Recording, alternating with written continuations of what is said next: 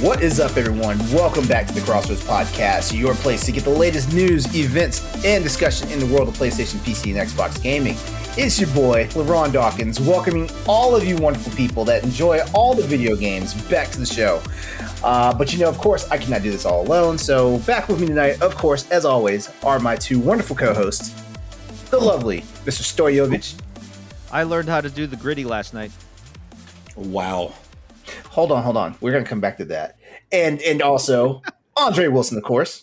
Hello, friends. How art thou? All right. Stoy, tell us about this gritty.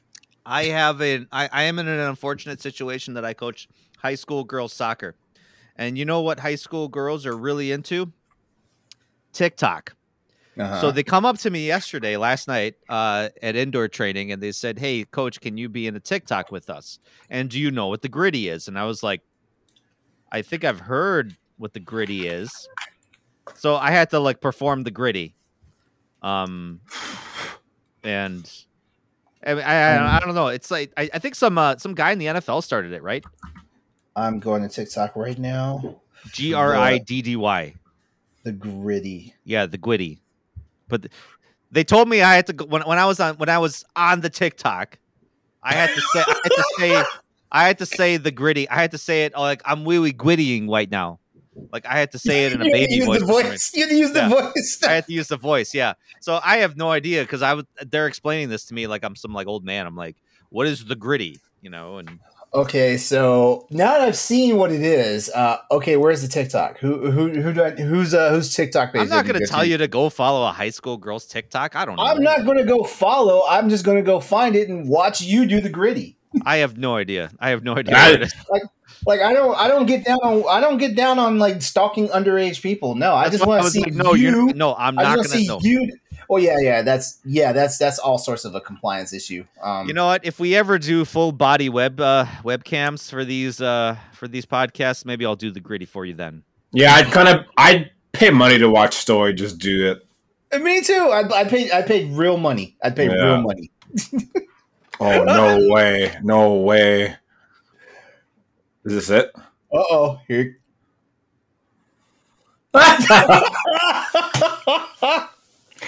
That will forever be ingrained as one of the best things I see today. All right, so you're gonna have to watch the video, everybody. Yeah, so for every podcast listener out there, go to youtube.com/xs803. You're gonna look up episode 111 of the Crossroads Podcast, and you will see our boy Stoy doing the gritty. Doing it very bad. Very bad.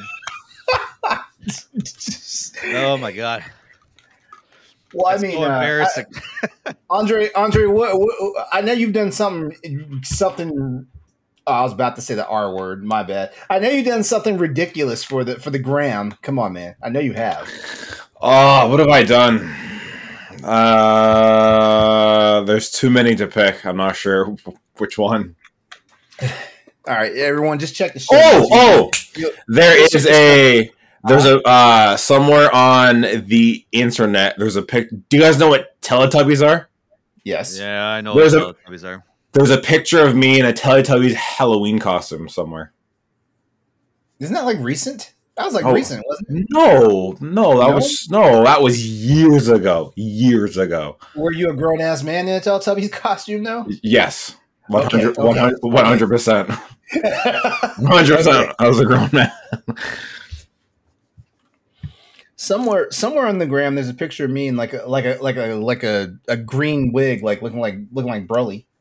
I was gonna say we've all had our limelights, or our time in the limelights on social media, whether it's on Instagram or TikTok. So yeah. Yeah. All right, so guys, how have y'all been? Just living the dream, man. Is it a dream, or I feel like it's a nightmare for me? Some kind of dream, yeah. We had a weird 50-degree day. I'm gonna be the old white guy talking about the weather. God damn it. Yeah, we had a weird 50-degree day the last 2 days, and we had almost a foot of snow from last week. Mm-hmm. And then all of a sudden it's hey, it's gonna be 50 degrees and it's gonna rain. So all this water is going to have to go somewhere. Mm-hmm. And thankfully, We have a sewer system set in place where we could take care of that shit. However, the city of Milwaukee, Wisconsin told us to not use the water because the sewer system is going to be backed up so bad. And our creeks and rivers were just flooding like crazy. It was kind of weird to experience like flood in the middle of February, but Yeah. Yeah, just like I like last week we hit 82 degrees on the thermostat outside.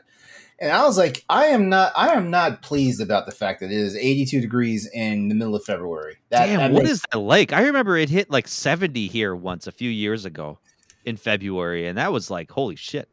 I was afraid to wear my summer clothes. Let's just put it that way. I was like, you know what? I will go outside like in my shorts and the tank top, and I will come back with the damn flu. So no, I just dressed like it was still wintertime, sweating my ass off in my heavy ass clothes. You know, everybody's looking at me like I was a damn fool. You know. Yeah. What's up with that guy? It's like 80 degrees out. Yeah. Yeah, meanwhile, all you stupid motherfuckers out there in flip-flops and shorts have arthritis in your ankles and knees now. Mm-hmm. Thank you very much. Why? Because they're wearing flip-flops? Technically, you're not supposed to be wearing shoes with protection and because it's not a natural foot gait. Well, that's true, but at the same time, flip-flops are like the worst open-toe thing that any person can wear, though. Why? I don't wear flip-flops, but I'm kind of curious. Well, it's because the way you walk in them, like it doesn't promote like that actual like toe articulation. It doesn't, because like most people, when they're walking in flip flops, they've got their toes kind of like closed tight to keep the damn shoes from flipping off their feet. Okay. Yeah, and I don't understand how people wear slides. I don't understand that. I work if it's any consolation. I wear Crocs. Crocs are more ergonomically sound than flip-flops. I love Crocs. I love Crocs. Welcome to the Crossroads Podcast, where we talk about what proper footwear to wear. I'm thinking about getting a pair of Crocs. Like the more I see people, like especially like people my height and build wearing them and stuff like that, the more I'm like, man, there's got to be something good about these things, because you wouldn't wear these looking like you do. You wouldn't. Honestly, we should promote. It's a weird thing that I say this out loud, but we should promote more people to walk barefoot. I agree. Yeah, I agree. Like I agree. I've got a thing about walking barefoot outside though. Like I can't trust it. Yeah, I don't know why. Like when I go camping, I know everyone always brings like specific camping shoes to wear. Yeah. I it's like if I'm riding with my motorcycle boots or something like that, I take my motorcycle boots off and I walk around the campsite like barefoot, like whatever, you know. Stories all that out there, Fred Flintstoning it, roughing it, you know. Bro, how many bushcraft YouTube channels are out there now? Like in like end of the world. There's so many now. God. So many. Yeah. Oh my God! If I go down to YouTube rabbit hole, which happens a lot, all of a sudden I start finding like, you know, the end of the world is going to happen next week. Are you prepared? Like, bro, this video was posted 6 months ago, and you're still posting videos. Jesus. Oh man. All right, you guys ready to start talking? That is a lifestyle I don't understand. I just don't understand that. Live in that anxiety to think next week is going to be the end of the world, and you're going to have to forage for your own food and water. I think that's part of generational trauma, because I feel like for the longest time, like my grandmother, my grandparents, my great grandparents, and stuff like that are like, we're living in the end days and all this stuff. I think that's just generational trauma. Because they had the Soviet Union that was like threatening to like launch nuclear missiles at their country. I mean, that was a kind of a legitimate threat. Yeah, the Cuban Missile Crisis was a thing. Yeah, that's true. Freaking out that balloons are in the air. Oh my God. Yeah. Our grandparents are rolling in their graves like these fucking kids. Don't know what it was like when nuclear weapons all of a sudden parked themselves in Cuba. Listen here, Bernice. You don't even know how to set the alarm on your cell phone. Don't start with me. Yeah, listen here, Deborah. Why don't you get off Facebook and go breathe some air outside? Everything is a damn conspiracy theory. Listen here, Richard. Why don't you turn on Fox News for a minute? All right, fellas, y'all ready to talk about some video games? Yes, sir. That's what we're here for. Yeah. All right, cool. Well, let's go ahead and get this show rolling. We're going to start right with the What Have We Been Playing segment of the show. Andre, you know what time it is. Get after it. Well, today is a huge day for Destiny 2. The new expansion came out. So, me being the addict I am, I decided to get back into Destiny, and I woke up 8:30 this morning, and I played until 5 o'clock of just straight Destiny. And that was that's literally been my day. Like I wish I could be lying to you. That's literally been my day. You see his look on my face, right? No, you see it, right? yeah. Oh yeah, yeah, right? yeah. Story. So I gotta ask. Hold on. Oh yeah, go ahead. Story. Remember this asshole just 2 weeks ago was like, "I hate Destiny. I can't stand this game." I sat in this chair from 8:30 till 5. I hate this game for making me do that, but I'm so in love with it. It's stupid, bro. You got some Stockholm syndrome going on right now. Like I don't get it. I went to. How do you have a relationship with games? How do you do that? Because Destiny's just one of those games. Like I went downstairs to get food, and I came downstairs, and my fiance looks at me, and she's like, "You've been upstairs all day," and I was like, "Yes, I know," and she's like, "No, sorry, I said yes, I know. Do you want me to stop because I can come down and help because I felt bad?" And she's like, "No, I'm judging you, but it's okay." And I just kind of sauntered back upstairs and just. I mean, it's not like you do it every day, so. Yeah, no, I don't. I cannot remember the last time I don't play games like that long anymore. So for me to take one day, he's not reading. He's not reading. No, brilliant. Honestly, I wanted him to hike his glasses up at that time when that happened. Oh, thanks, Laurent. Thanks.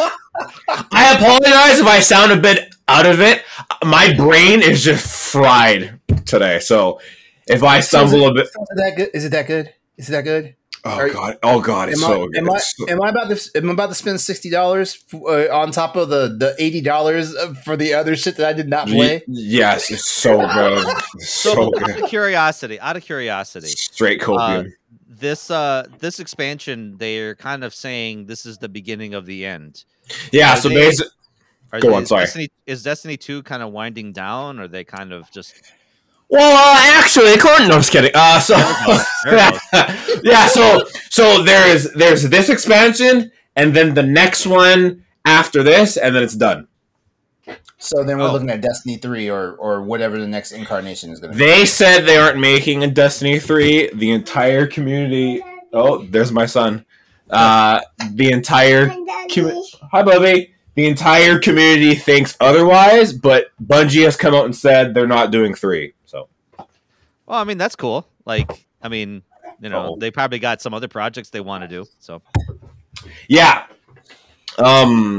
That's a normal occurrence. You just pick them up, turn them upside down. Yeah. For anyone wondering, my fiance came in the room, picked up my son. He flipped himself upside down, and she just carried him out the room upside down. Yeah, that happens all the time. But yeah, they say after this they're done. We all don't think so because this game is just so good. Liars. They're dirty liars. But they got that Sony money now, so that's about it. But yeah, it's this expansion, the next one, and then the game's done. So, but this expansion, they basically took the game and flipped it on its head. So there's a lot of new things. They basically revamped everything. So people are saying this is like Destiny 3 because it doesn't even feel like the same game anymore. So, right. So, other than that, I mean, from this podcast on, I'm just gonna be playing Destiny 2. So just to make that clear, Just so you know, just skip me from now on. Just skip me from now on. It's either Destiny 2 or Days Gone. Sorry, and I'm at the final palace of Persona 5, and then I'm done that. So. I just found a copy of Persona 4 Golden for the Vita. For the Vita, that's surprising. Actually, I have a physical Persona 4 for the Vita. Yeah, I may pick that up because I know a lot of people have said that. I mean, even though both 4 and 5 are good, like 4 is considered kind of better. That I've heard that too. I heard 4 is like slightly better than 5. There it is, right there. Wow, flexing. This man over here. Flexing. Do you know? Did I talk about that last week? I found a physical copy of Monster Hunter Stories for the 3DS. Yeah. Yes. Yeah. So, have you tried it out yet? No, it's one of those things that I have a stack of things. I have a stack of games that I bought recently, like physical copies. I had actually 1 or 2 games come from limited run just recently, and so what I will say about because you were playing Stories 2, right? Yeah, and I actually liked it. There's a bit of a Stories 2, in my opinion, is an improvement of Stories 1. So, like, if you try Stories 1, you might not be as into it as you think you are. But Stories 1 had a phenomenal story. Okay, all right. Yeah. I mean, I enjoyed Stories 1 when it came out. Like, I played it and it was good. I kind of wish that we'd gotten the DLC that Japan got, because Japan got some nice ass fucking post game DLC for it, and we didn't get that. They always get cool shit. That's not fair. Yeah, and actually, it's kind of weird. Like they haven't released any like DLC or expansion content for Stories 2, so I'm not sure what the what's going on. Yeah, there really wasn't anything. Yeah, there wasn't. Yep. Any final thoughts, Andre, on Lightfall before we let Story have the mic? So far, I love it. It feels very smooth, very good. Excited to see where the story goes. I will have more on it next week. As of right now, I am just kind of I'm cutting all the weeds out and finding all the good parts about it. But yeah, I'll let you guys know next week my full thoughts. Awesome. All right, Story, you're up. Andre, I'm here to tell you, Chrono Cross is fixed. There's a guide. Yes. Holy smokes! And he decreed we must fix Chrono Cross. I mean, you're only a couple of years late, whatever, right? Yeah, right. Like I think it's been like 4 or 5 months at this point, right? I think it came out in September. Anyway, so what's fixed about it? The main thing about it is like the frame rate. They fixed the frame rate when you're in combat, because the more enemies that were on screen, like the more dog shit the frame rate was. You don't have to tell me twice. And it got to the point where it was like just difficult to look at. Like, I just can't. It was very blocky. Yeah, it was, and it's like it kind of killed the fun out of it. Like, I can forgive if you lock it at 30 frames a second, and so long as it's stable, I'm fine with that.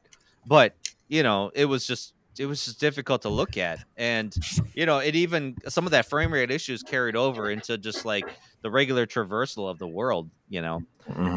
But they fixed that completely. They said it runs at 60 frames a second completely all throughout the game. Wow. And it does. I jumped back in, downloaded the update, and I was like, all right, cool, this is actually running like really fucking smooth. Like, seeing Chrono Cross at 60 frames probably is very cool. And with the HD remaster, like, this is how the game should have come out in the first place. Like, come on. Like, it's just, and it pains me because there's a lot of people that probably don't know that this happened.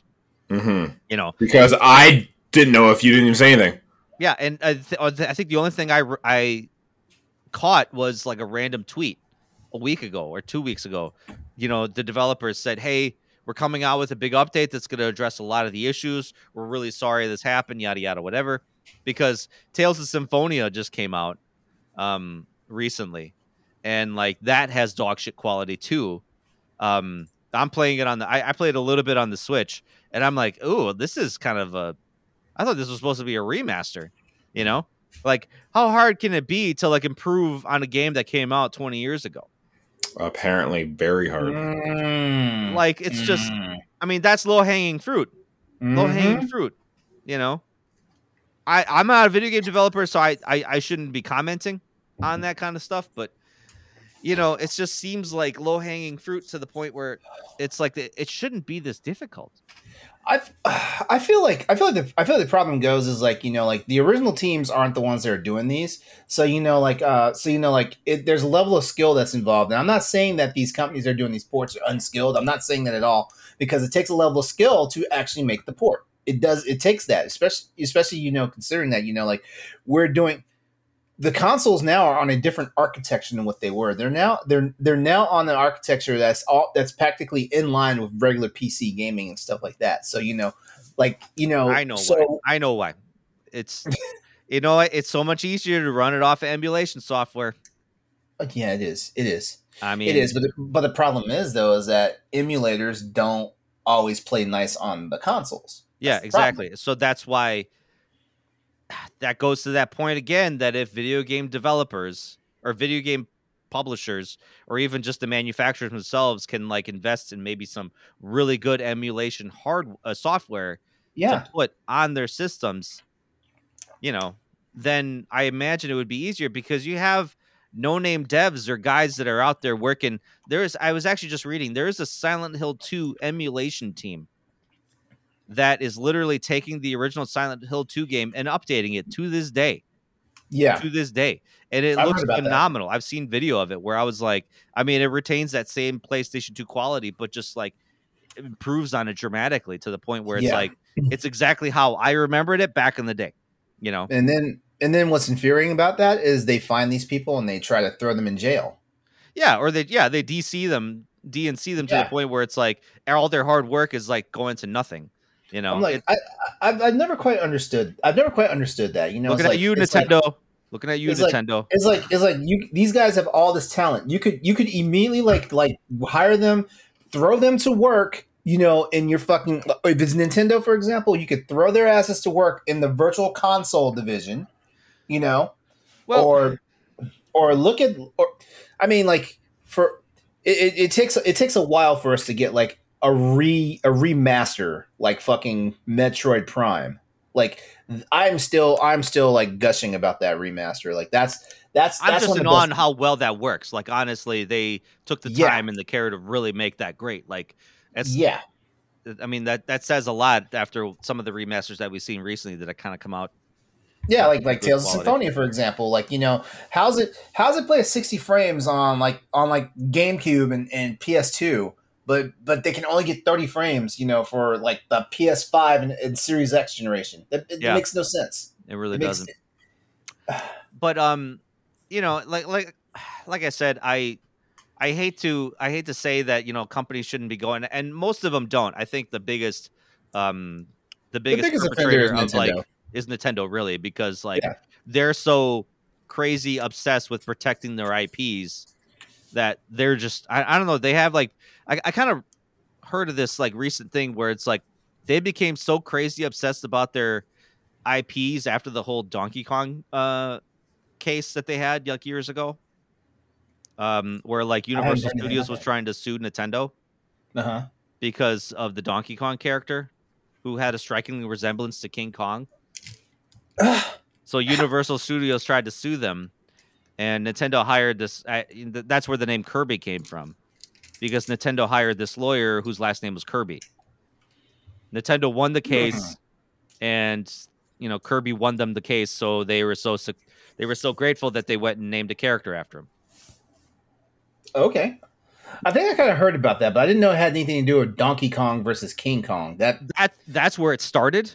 From what I've read, that's where the kind of like, okay, we got to really vigorously protect our IPs to the point where we're gonna go after anybody, you know, which is weird because like, you know, they were a victim of that. So why? I don't know. Yeah, I don't want to talk about Nintendo, but so other than that, Chrono Cross is amazing. If you play it, if you you know, stop playing it, go back in whatever platform you're on. I'm playing it on the Switch. It looks amazing. Let's go. I've been playing a lot of Atomic Heart. Um, Oh, I think that game good. is, We're gonna talk about that a little bit later. yeah, I have problems with that whole story, so I can't wait to talk about that. Okay, cool. But yeah, like I think it's like BioShock and Wolfenstein just had a baby. Like really. That's what I've heard too. Yeah, like it's BioShock in the terms of you have like special powers out of a glove in your hand, that you can use, and then you also have a dystopian world, and instead of Nazis winning World War II and just dominating like Wolfenstein, you have the Soviet Union, the Soviets that are dominating, and creating all this crazy technology. So it's kind of like a blend of sarcasm, funny, and sexual innuendo. That's like sometimes hard to miss. Or it's hard to kind of look at and be like, oh, that's not a penis. That's definitely not a penis. No, that's totally a penis. Hold up. Okay. All right. So there's a machine that I encountered, right? There's a machine. I don't know what it does, but it was in a room and it was a shaft like this, and then it had a bulbous end at the end of it. Okay. And then what this shaft was providing friction for this device, this little ring that was literally going up and down, up and down, up and down, sliding down the shaft routinely. And there was a couple of these things in the room. And you're just like, I mean, maybe my mind's in the gutter or something like that. But I'm sorry, I'm way too immature for this conversation right now. I know, yeah, but that's why I'm like looking at it. I'm like, am I 14-year-old kid, or is that a penis? Like, did the developer? You're like, someone knew what they were doing. It's when funny they made it. It's funny. You can imagine like the art director coming in to be like, boss, come here. I designed new machine. You take a look? Yes. Oh, that looks good, Alexei. Does it look like a penis? No, sir. It does not look like a penis. I take insults. So, I mean, that's probably how the conversation went.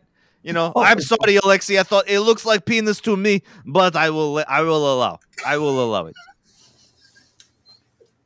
There's our clip for the night. There it is. I totally made that artist name Alexei, and if it was a different artist name that designed that penis machine, I apologize. Oh man.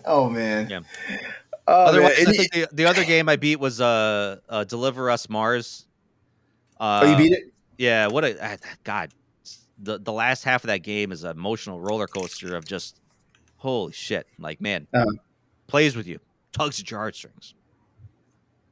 I mean, if you're into walking simulators, I recommend this series, Deliver Us the Moon and Deliver Us Mars. Like, really good, really complex characters, which I actually kind of lent me to write the last editorial that I had.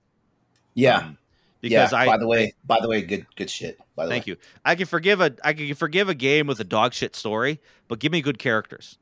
Oh god, these characters were kind of complex. There was like one character that was still suffering from PTSD, and then you have this kind of like mother-father kind of relationship that was just kind of like really fractured and just, it's really good. It's really good. Mm-hmm. And the acting was just superb. Like, honestly. Anyway. That's what I've been playing. All right. Awesome. Okay, I have not beaten Dead Space yet, but I'm on the final chapter because, like, I decided to wait until like I was damn near off the Isumura to do all the side quest stuff. Like that was kind of bad. Like I wanted to racking an additional like hour and then some change onto my playtime. When I could have beat the game, but I had to get it done because like getting the master security clearance for the ship. And then getting the rest of your upgrades, like, guys, there's an upgrade to the stasis to where like it basically freezes them and then it does damage over time to the enemies. It's insane. Was that in the original game?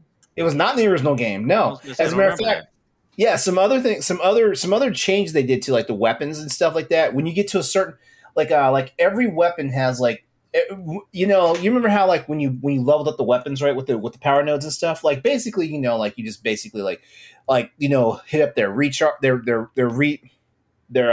reload times, how fast they shoot and all that stuff.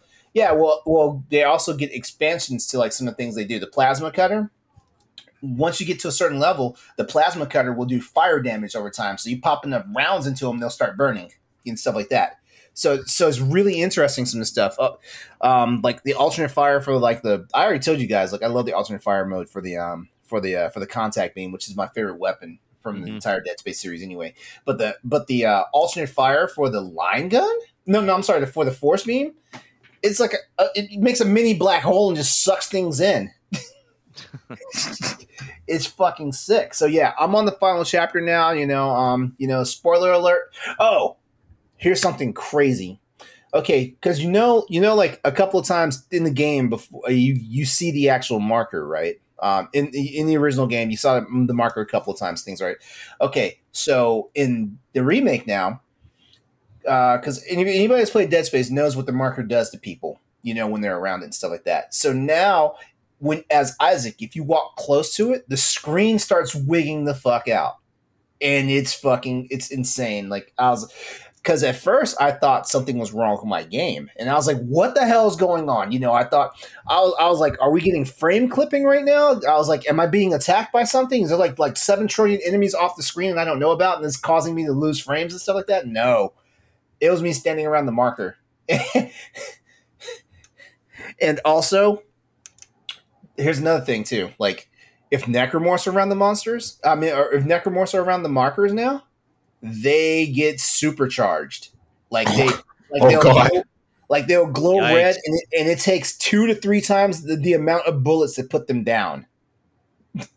Oh God. Yeah, because I was sitting there like I was hitting these guys full tilt with the contact beam, and I was like, man, the contact beam is a one hitter. Why is this thing still standing here trying to kill me?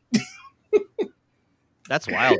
Yeah, don't play around. That's cool by that the they marker. can kind of like improve on certain like those small little things, Yeah, especially since we talked about that last week, how they've they've had the lore expanded for them already going into the first game, so they can introduce a lot of that stuff into the first game. Yeah. I really do appreciate like some of the things like I didn't tell you guys this, but they changed the ADS canon stuff. Like where you had to sit down and and basically play asteroids. That part. Thank God. Yeah, they changed it. Oh God, I knew that was a big complaint. That was a big complaint. Yeah, it's tuned a lot better because Isaac can do like full like spacewalking and 0G and stuff now. Like you can actually like fly your ass off the Ishimura and your rig will tell you like you are about to leave the envelope of the ship. Shit like that. It's crazy now. Man, I gotta get back into this game. God. The boss fights have been amazing. Okay, so remember the Leviathan, right? Like the big tentacle thing that you have to fight. The big tentacle one, yeah. In hydroponics and stuff like that. Oh, you have to fight that. You have to fight that bastard again. But the next fight is not with the ADS cannon. Like the next fight is like you're damn near like stuck on the skin of the ship with it. It's fun. I'm having fun. I cannot wait to get into New Game Plus. This game officially kicked me off of Monster Hunter, and it's bad because like there's 2 title updates, and I have not even seen all the content in Monster Hunter. But I've been playing fucking Dead Space. Poor LaRon. Oh, this is not a complaint. Poor LaRon. That was not a complaint. I am enjoying it. Yeah, I can't wait for New Game Plus because I get my foam finger cannon. I can't wait. Foam finger cannon? You don't know about that? No. In Dead Space 2, when you beat the game, like they award you the foam finger. I can't remember if it's a certain difficulty, like a legitimate foam finger, like at sporting event. It's a foam finger, right? Okay, and it is basically a one-hitter hand cannon. You guys are going to have to like look it up on YouTube. But basically, when you're shooting it, when it's equipped, Isaac just bang bang pew pew pew. He says that, and it is so funny because like anything you aim at is dead. Anything, even bosses, dead. Nice. Brutes, one hit, done. Everything. It's amazing. It was introduced in Dead Space 2. It was brought back in Dead Space 3. And the fact that they were like, hey, we're going to award you this in Dead Space 1, even though it never existed in that game, like, is fucking hilarious. So that's it. Like, I know every week we come back to this Crossroads podcast, and I'm like, I'm going to beat Dead Space this week. I'm beating Dead Space this week. There's nothing that's going to stop me this time. Nothing.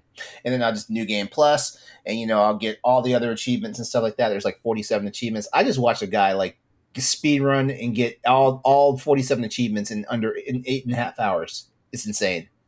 Wow. Because to get all 47 achievements, you have to play the game twice. So he beat it twice in 8 hours? He beat it twice in 8.5 hours. Nice. Yeah, I suppose you could do that. Yeah, but this guy's a professional speedrunner. He knows how to break the game. So yeah, this man beat the game twice in 8 hours, and it's taken you 2 months to beat it. Taking me 2 months to beat it. No, it's 1 month. The game came out January 27th. No, that's what I'm saying. What are we doing with our lives? This man. I'm enjoying my fucking video game. That's what I'm doing with my life. Okay. Yeah, I'm not one of those people that I'm not one of those people that just try to burn up a game in like 6 hours. I'm not. All right. Well, that's everything I've been playing. So I guess we can move on with this. Move on from this topic now, right? Sick. Yes, sir. All right, Andre, you ready to break us into the new Noble games for this week? I am.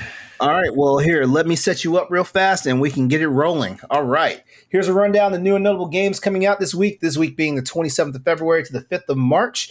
After an enormous PSVR 2 launch week, the release schedule calms down just a little bit, but there's still plenty of stuff going on like Destiny 2 Lightfall. Happy Lightfall Day to you guys out there that are enjoying it. Every time I get a Steam notification, it's because somebody's playing Destiny 2.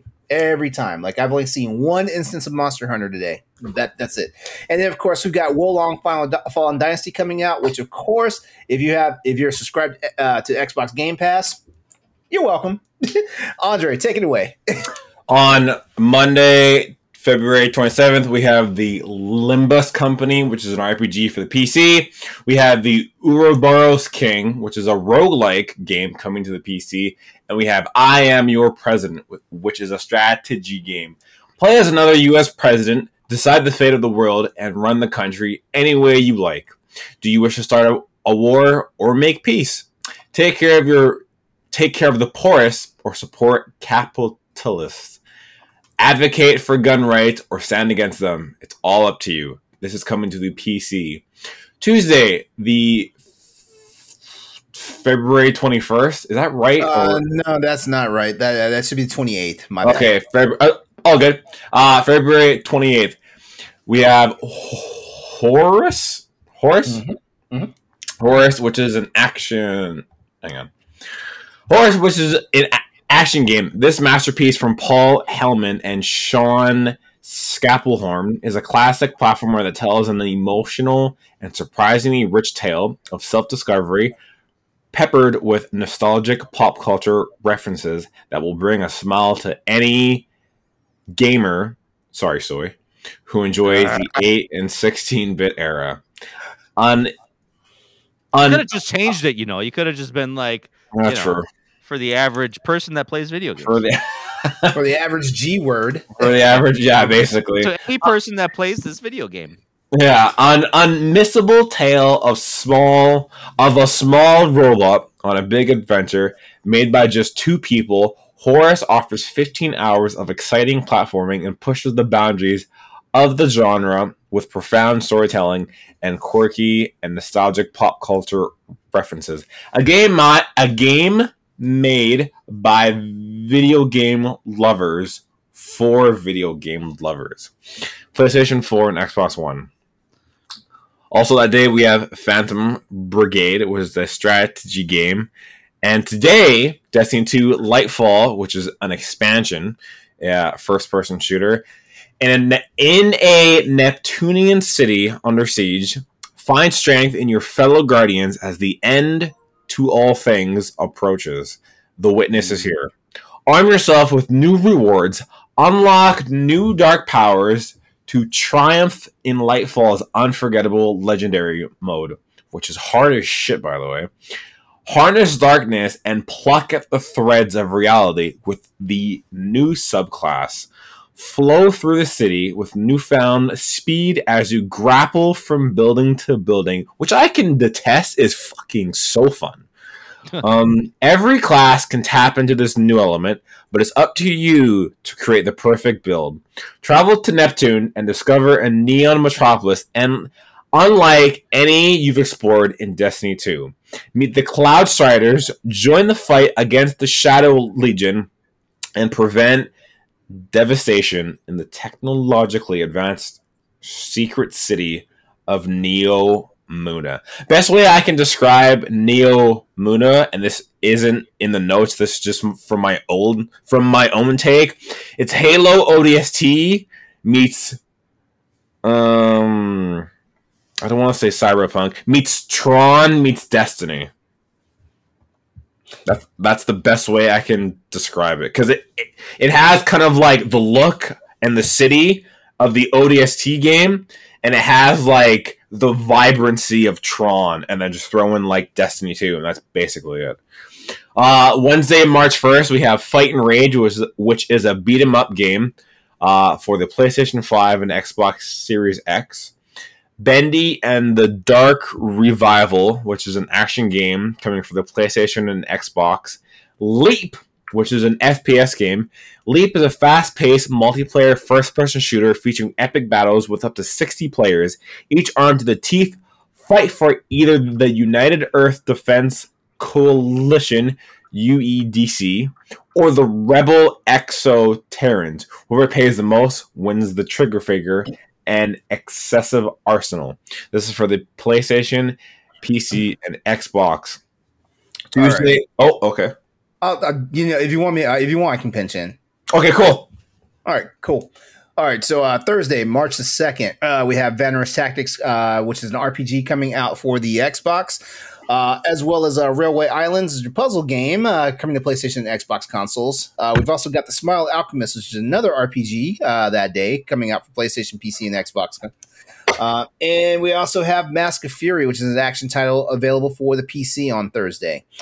Friday, March the 3rd, hype day, because this is one of the ones I'm waiting for. We're talking about Wolong Fallen Dynasty, which is an action game that follows the dramatic, action-packed story of a nameless militia soldier fighting for survival in a dark fantasy version of the Lauterhan Dynasty, where demons plague the Three Kingdoms.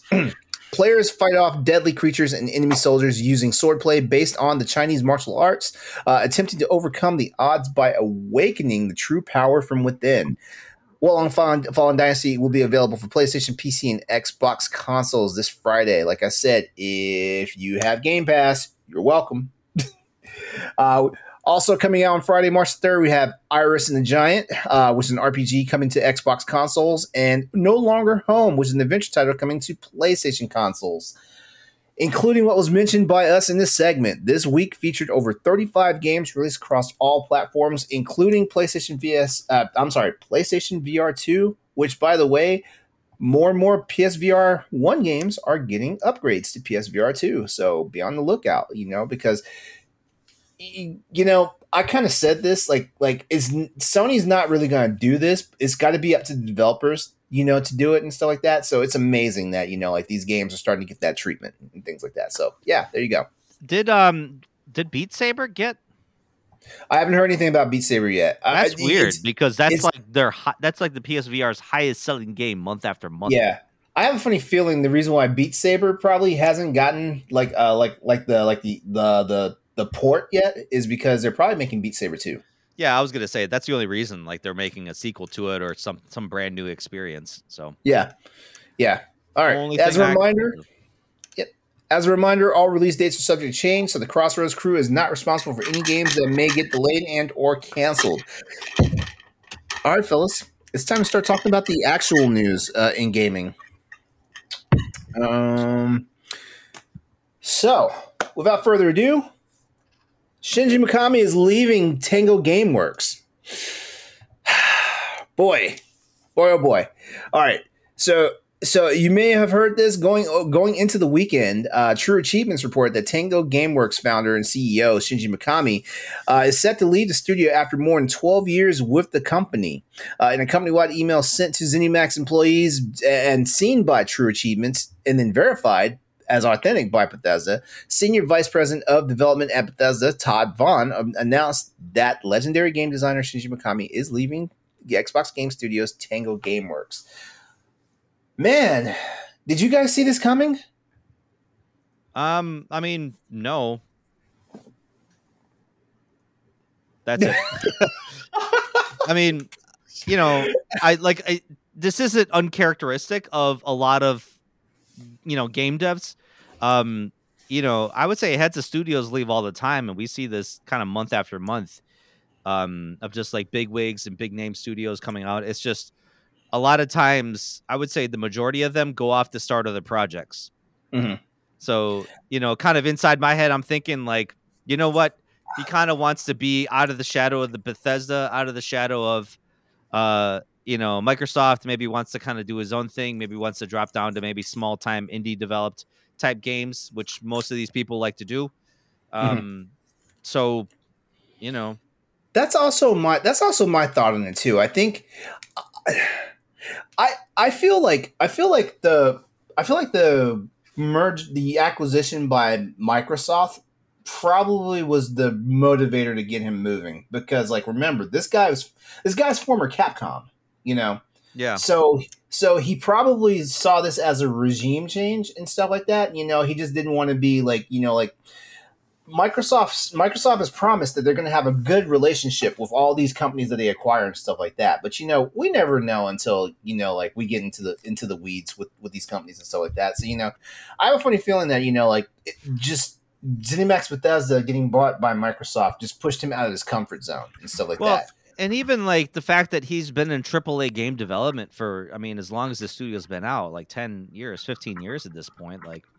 Plus, that's got to wear on you after a while, because it's not like you could just bang out AAA games like every couple years and like maintain some of your sanity. I mean, Tango GameWorks has had definite up and down games, games that did really well, games that kind of didn't do so well. And then, so I imagine maybe like I said, this is speculation at this point, that maybe he's either going to step away from video game development altogether, or just start his own studio.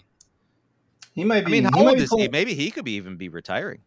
Yeah, there's a possibility. I'm thinking more like he could probably be pulling a Hideo Kojima, even though Hideo Kojima kind of got ran out of Konami. Yeah.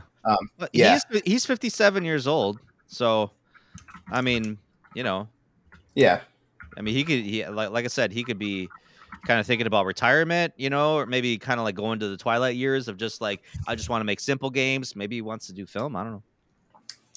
Yeah. Damn, this is the father of Resident Evil though. Like, well, not the father of Resident Evil. I'm sorry. That he's a Hideki, Kamiya. Yeah. Kamiya. Yeah. But him and both Shinji and Hideki made Resident Evil 4. Like they were just, Yeah. But like, damn, like this guy's pedigree, like Evil Within. He directed the first Resident Evil game. Okay, so he is the father. Yeah. Daddy? Yeah. Daddy's leaving? Come back. Daddy, no. Yeah, but man, I'll go get the milk. I swear. Please come back. I'm on his Wikipedia page. So he directed the first installment of Resident Evil and Dino Crisis. Yeah. Why do we have a Dino Crisis remaster, Capcom? The hell? It'll probably come. If they gave us an RE4 remake of Dino Crisis, count me in. Wait, you're saying give Dino Crisis 4 the RE4 treatment? Is that what you're saying? No, I'm saying RE4 treatment. Yeah. Oh, okay. Yeah. You do that, homie. You have one wolf. Man, I played so many good games by this guy. Like Vanquish, Beautiful Joe, Dino Crisis. Vanquish was, man, that was so like, that game needed more press. That game was amazing. Yeah, that game was peak Platinum Games. It really was. Yeah. It really was. Yeah. He did. He obviously was part of a lot of the Resident Evil games. He did the original Resident Evil remake. He directed that. Mhm. Yeah, Evil Within. Obviously, that was his big thing. Let's see, I'm looking at his Beautiful Joe. That was a big one. He was a Yeah. writer for Killer 7, God Hand, Shadows of the Oh Damned. man, Killer 7. Jeez, Shadow of the Damned. Oh, Yeah, where his gun was a penis, yes, yes. a large penis. Yeah. Oh boy, man. All right. Well, yeah.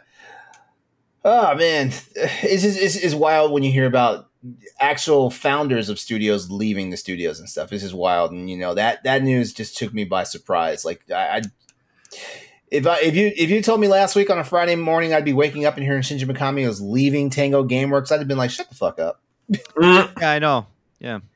I mean, like I said, the only thing I could think of would be he's just moving on to maybe do smaller games. Mm-hmm. All right. Well, we'll go ahead and move on to our next news topic here because we're going to talk about.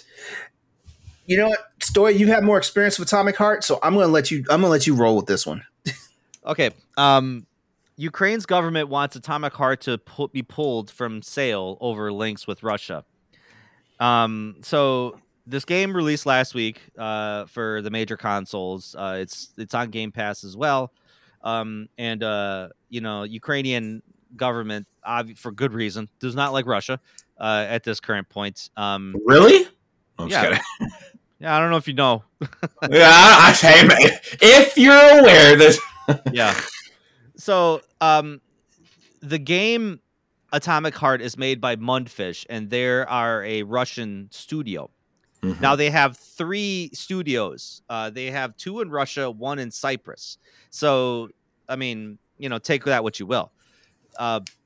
So it has become the subject of controversy because of that, because they claim that some of the investors in the video game company are Russian themselves and, members of the Russian government. So, they think like the Russian government is getting, all this money from the sale of this, game that I guarantee you half of the video game people out there haven't even heard of. So, in a statement initially issued to Ukrainian website dev.au and later in English, Ukraine's Deputy Minister of Digital Transformation, Alex Bornyakov, urged platform holders to limit distribution of the game in other countries too. So you can't buy this game in Ukraine, but they're making a plea to everybody else in the world to tell them to stop selling the game and don't buy the game. This is kind of another one of those, if you buy the game, now you're complicit with the Russian invasion of Ukraine. And I don't like that. I read up on this story last week because I was talking to someone about it. Mm-hmm. And a lot of people are just knocking on Mundfish, the developer's door, to say like, well, hey, like, what do you think about the Russia invading Ukraine? And Mundfish kind of commented saying, we're a fucking video game company. We don't comment on political or, things that are happening out there. We make video games. Pause. Yes. Every fucking company should do that. Every company should do that. And I'm not saying stay in your lane because like you are this.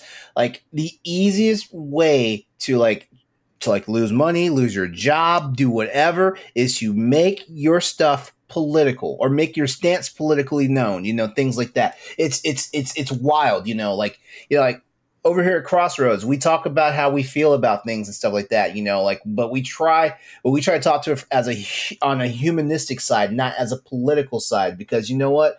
I can tell you for sure, I don't fucking support Russia and what the fuck they're doing. I can tell you that for sure. There's hundreds of people that are not part of that conflict making a video game and probably busting their ass, to make this video game so they could go home and feed their families, And that's what it should be about, like it. Yeah. I cringe every time, like, a company, especially like a video game company or a fucking ice cream company or a fucking shoe manufacturer, like, has all of a sudden has a stance in like politics or like world events and is like, no, Yeah. And honestly, back to Atomic Heart though. Yeah, no. And honestly, like I said, I'm really glad that they took the stance to say that because obviously, everybody can have personal opinions, but to have a video game company collectively make a statement about a political or obviously a terrible war that's going on, they're a fucking video game company. Let them make video games. And, if you personally choose not to buy it because, somewhere inside your heart, you're thinking buying a video game is going to support the Russian war, against Ukraine, then you do you. But don't go, screaming on your high chair. I say high chair because you're being a fucking baby about it. That no one else should buy this game because of the way you feel.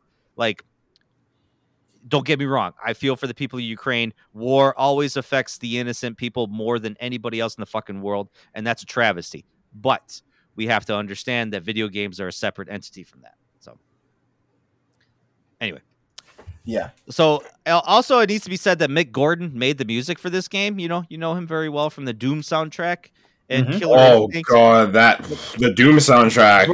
Bro, you go on Spotify, you listen to the Killer Instinct soundtrack by Mick Gordon. Fucking slaps. Oh, that and the Doom one are like in my gym playlist because they are fucking. Oh God, the Killer Instinct one is slaps. Oh yeah, he's so slaps. Good. But he donated his fee to the Australian Red Cross, who obviously helps a lot of the innocent people in Ukraine. So the fee that he got for this game, he just donated that money right away. So that's cool, and I could totally respect that. So. Yeah. So, all right. Atomic Heart is out right now for PC, PS4, PlayStation 5, Xbox One, and Xbox Series X. I'm liking it. I like I said, I'm liking it. It's definitely a different game. Sometimes the dialogue can get a little just, sometimes it can be too much. There's like too much dialogue, but whatever. To you people that love playing video games out there, if you're feeling some kind of way about this and don't want to inadvertently give Russia any money, it's on Game Pass. Yeah, give it to Microsoft. That's a good company. Because they have never done anything heinous, right? No, not ever, right? In the history of this country. Name one heinous thing the United States has done.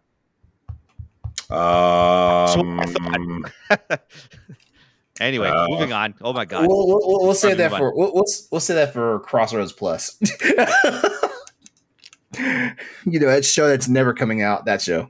Yeah, that show that's never coming out and will get demonetized and really kicked off America. Yeah, very, very fast. We'll be there with Alex Jones.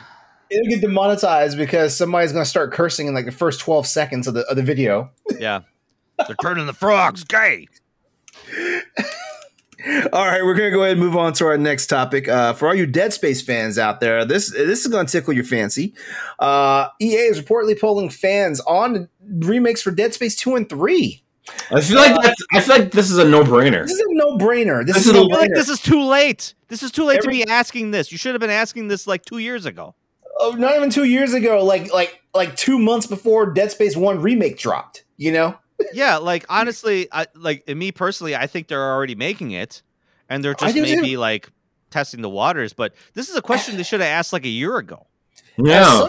As some guy who's playing Dead Space 1 remake right now and enjoying the ever living fuck out of it, Oh, by the way, we're giving away a free PS5 copy of Dead Space remake. So like if you love us, you may want to stick around and hear what you got to do for that. But yeah, right now EA is polling people to see where the interest lies in the Dead Space 2 or a remake for Dead Space 2 as well as Dead Space 3. So EA's horse for a second. Oh no! I'm sorry. Yeah, we have emotional damage sometimes from how the network treats us. Yeah. I'm like, who is honestly gonna sit there and be like, you know what, Dead Space Remake 1, I'm cool with it. I don't need 2 and 3. Who is gonna honestly say that? Dead Space 1 remake was so mid. Yeah, bro. I will Liam Neeson all the people who think we should just stop at Dead Space 1 remake. I will find you. I have a certain set of skills. You may think the poll is anonymous. I will show up at your doorstep. That's all you're gonna hear.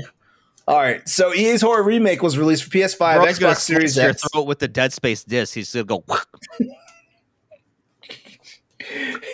And then I'm going to make you whole. Yep. You're just gonna show up in the Isaac Clarke spacesuit. That's how. With the tiny little plasma cutter that you got from Dead Space 2. Yep, and just like how Isaac like punches people with it, that's what you're gonna get. Yeah. It's gonna stomp on you like. All right, so the game.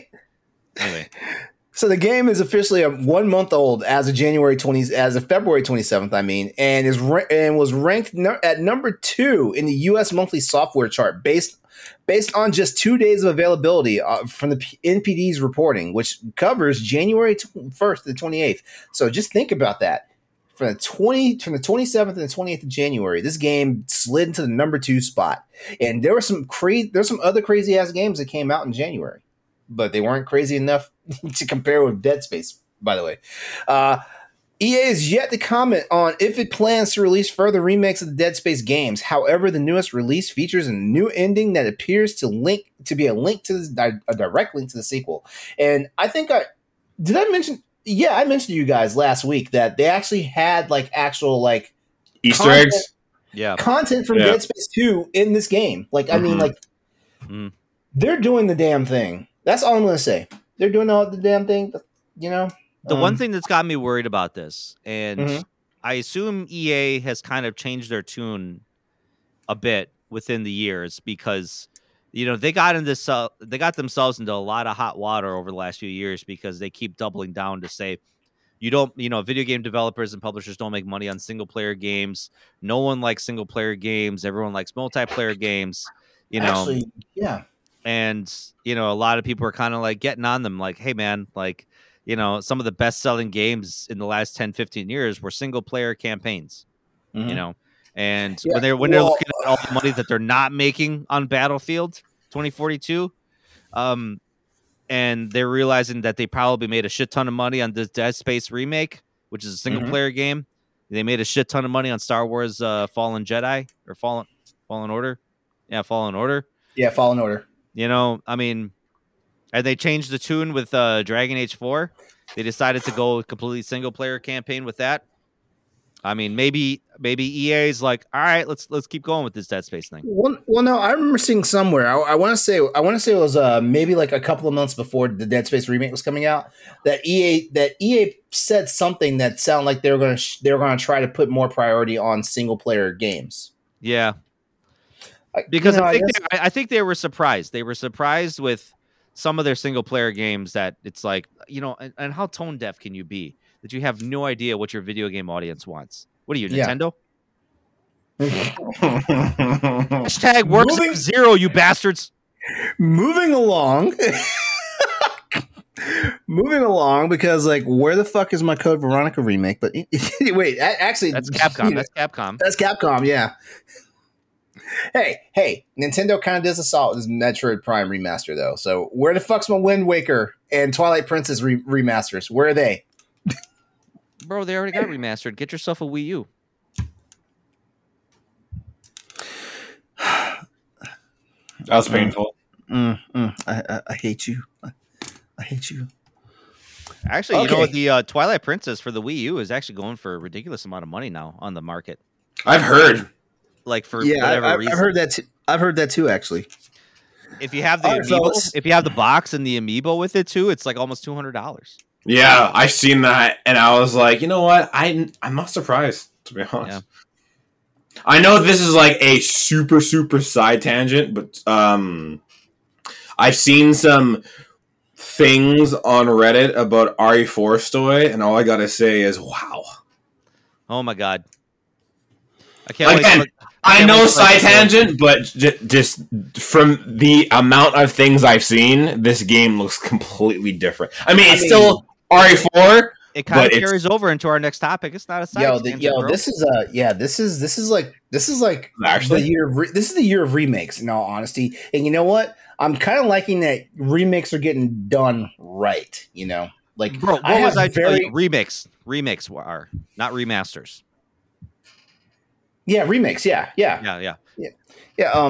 I was about to flip the lid because we were just talking about how they've been fucking up remasters lately.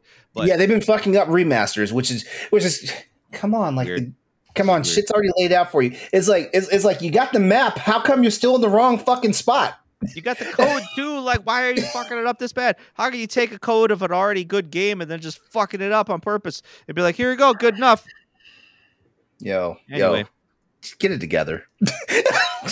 So, all right, Stoy, you're up. You're up. Finally, because we left you in suspense so long, there was a Sony State of Play last week. Woohoo! And I'm gonna give it a C. Like, they didn't really, and the reason why I say this is that they didn't really give us anything huge or groundbreaking or anything new. They were just like, hey, these are the games we've been talking about the last 6 months. Here's some more shit about it. I would say the only new things we got were a couple of the VR2 games. And obviously they went real hard on Suicide Squad, which was weird. Because Suicide Squad just seems like kind of like a niche game, like a niche title for me.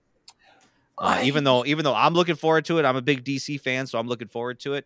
See, I'm also looking forward to it, also, but a lot of people that I thought were looking forward to it are not looking forward to it. It's crazy. Well, after what we saw in this, I think that's why a lot of people are kind of maybe thinking about jumping off the fence now.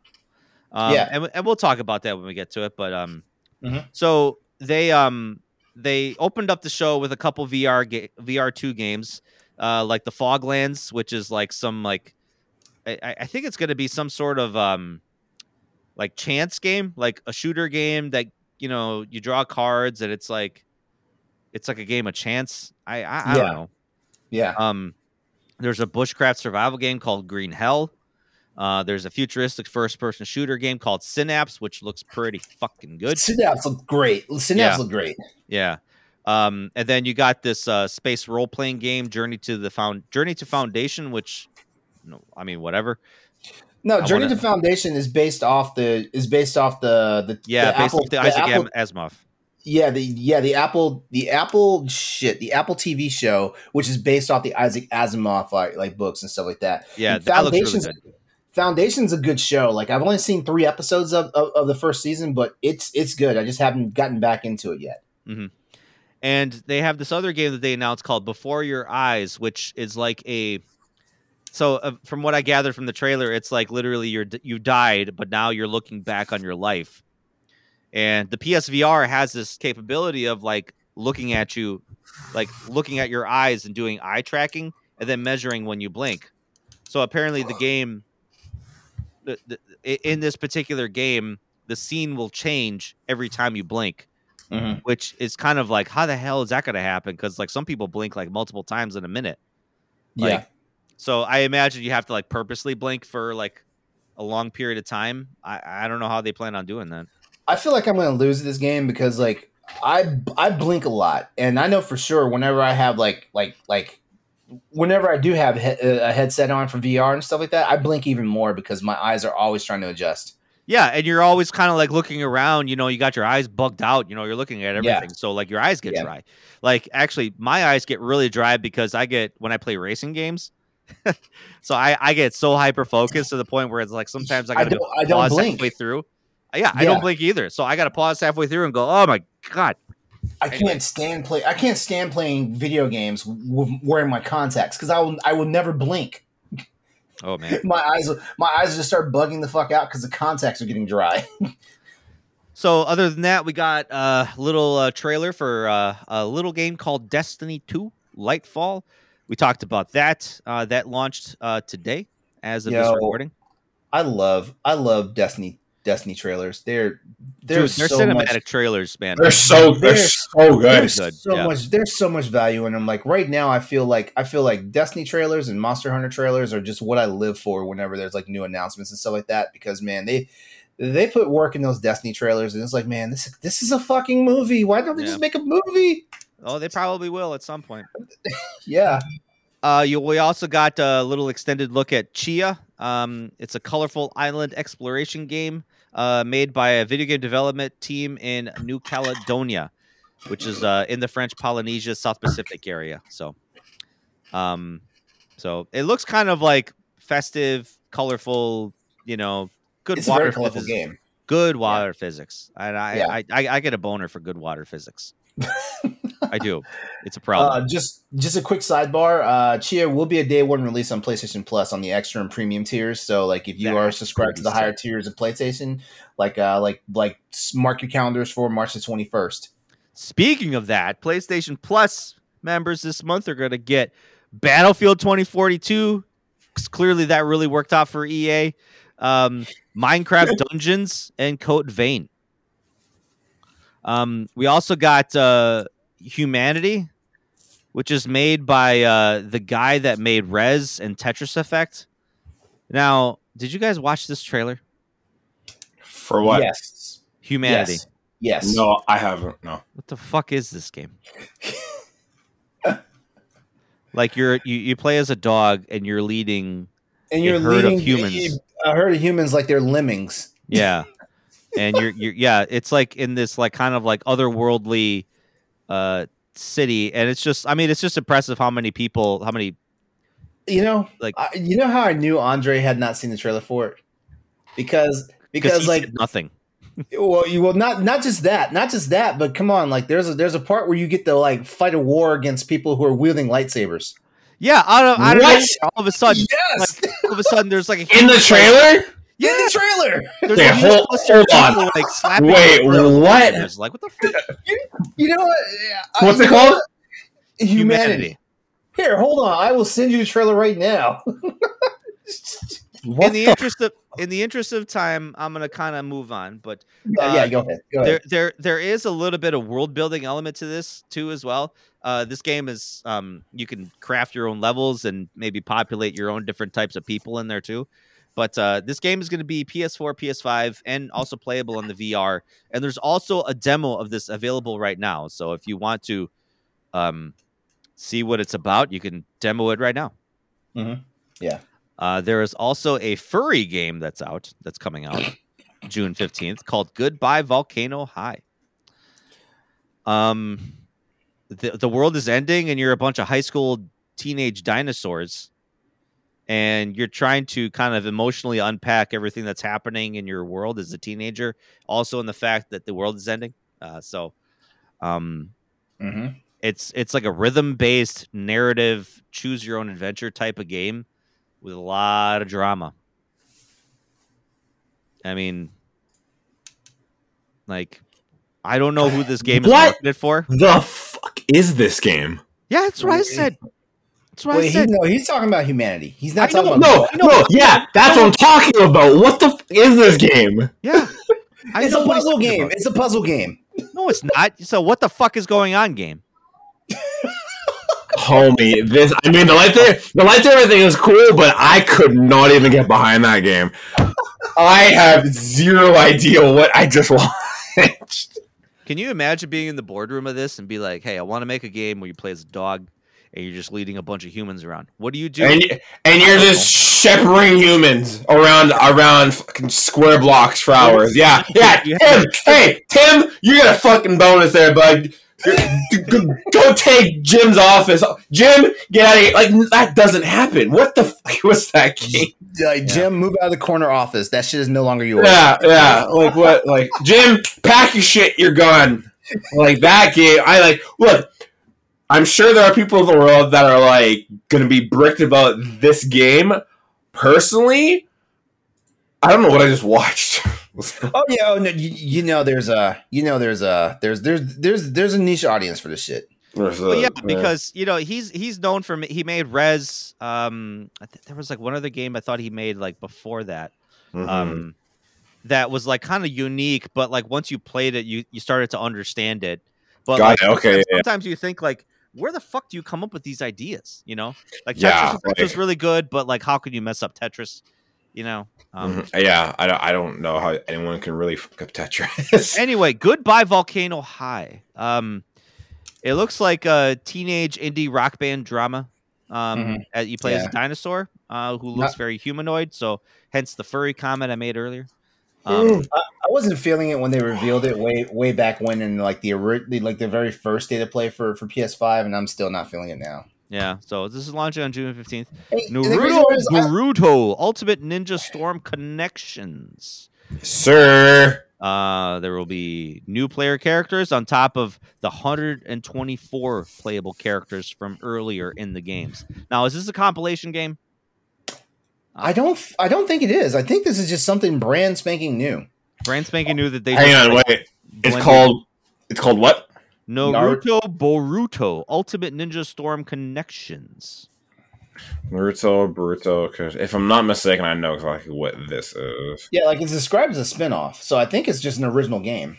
Yeah, but they just kind of incorporated kind of like a celebration. Well, honestly, a lot of these It's a fighting game. That's all it is. Well, yeah. Honestly, a lot of these Naruto games are they're kind of adjacent to the actual original storyline, kind of like what Dragon Ball Z kind of did. Like once Budokai and stuff came out, it kind of rest parallel to the franchise, but at the same time still does their own thing. Mm-hmm.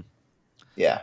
Otherwise, we got Baldur's Gate 3 that's coming out to PlayStation 5 August 31st. This game is in beta now on the PC, and it has been for like a year. But this game looks fucking good. It looks good. I've never been into Baldur's Gate and stuff like that, but man, like my Twitter feed like melted down when people saw that trailer. So this game is kind of going a little bit back to its, I think, real-time strategy roots, blending in a little bit of the kind of what the more recent Baldur's Gate Dark Alliance games did. Kind of like the Diablo-style dungeon crawling hack and slash, mixed in with maybe a little bit of RTS. I imagine they're going to have a blend of the two, at least from what I've seen. But obviously, it focuses on dialogue, choice, character narratives. Obviously, as we saw, some of those facial expressions were like, holy shit. They're spending all the money on it. We also got Wayfinder, which is an online multiplayer game set in a fantasy world. God, how many times have I heard that in the past? Street Fighter 6. You know what shocked me about this reveal? What's that? Is that Zangief is coming. You thought he wasn't going to be coming? I thought he wasn't coming because of the current Russian conflict, and I thought that they would probably say we probably shouldn't put Zangief in here because of what's going on in today's world. Okay, you know what? That makes sense. I am thankful and glad that the community has embraced him because he's a fucking top tier fighter. There's no way you can have a Street Fighter game without Zangief. Changed my mind. Okay, now you know what I liked about the. I don't think you're allowed to. No. You know what I liked about the Zangief reveal? It was the fact that it looked like they were letting the character have fun. It was crazy. I was like, he's kind of a goof this time. Yeah, he kind of was like when he first came out, he was a little bit serious, but then I think over time throughout the rest of the games, they were just kind of made him like a drunken oaf, Yeah. Like, oh, he's just like a silly Russian guy or something like that. So, yeah. So, we got him, with his Russian wrestling style of fighting.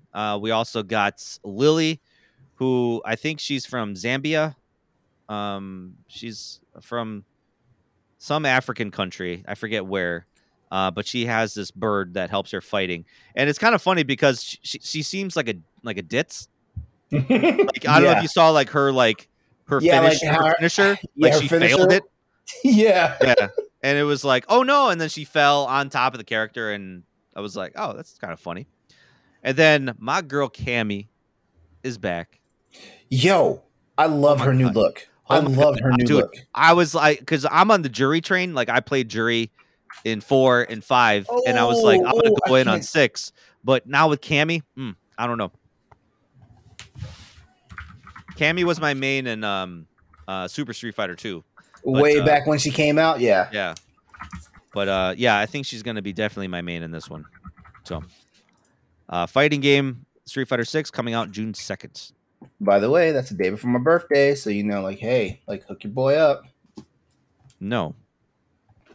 Maybe. We'll see. We'll see. We'll see. I love you too, Stoy. That makes me feel good. Andre, Yes, sir. we got the Resident Evil 4 reveal again. More gameplay.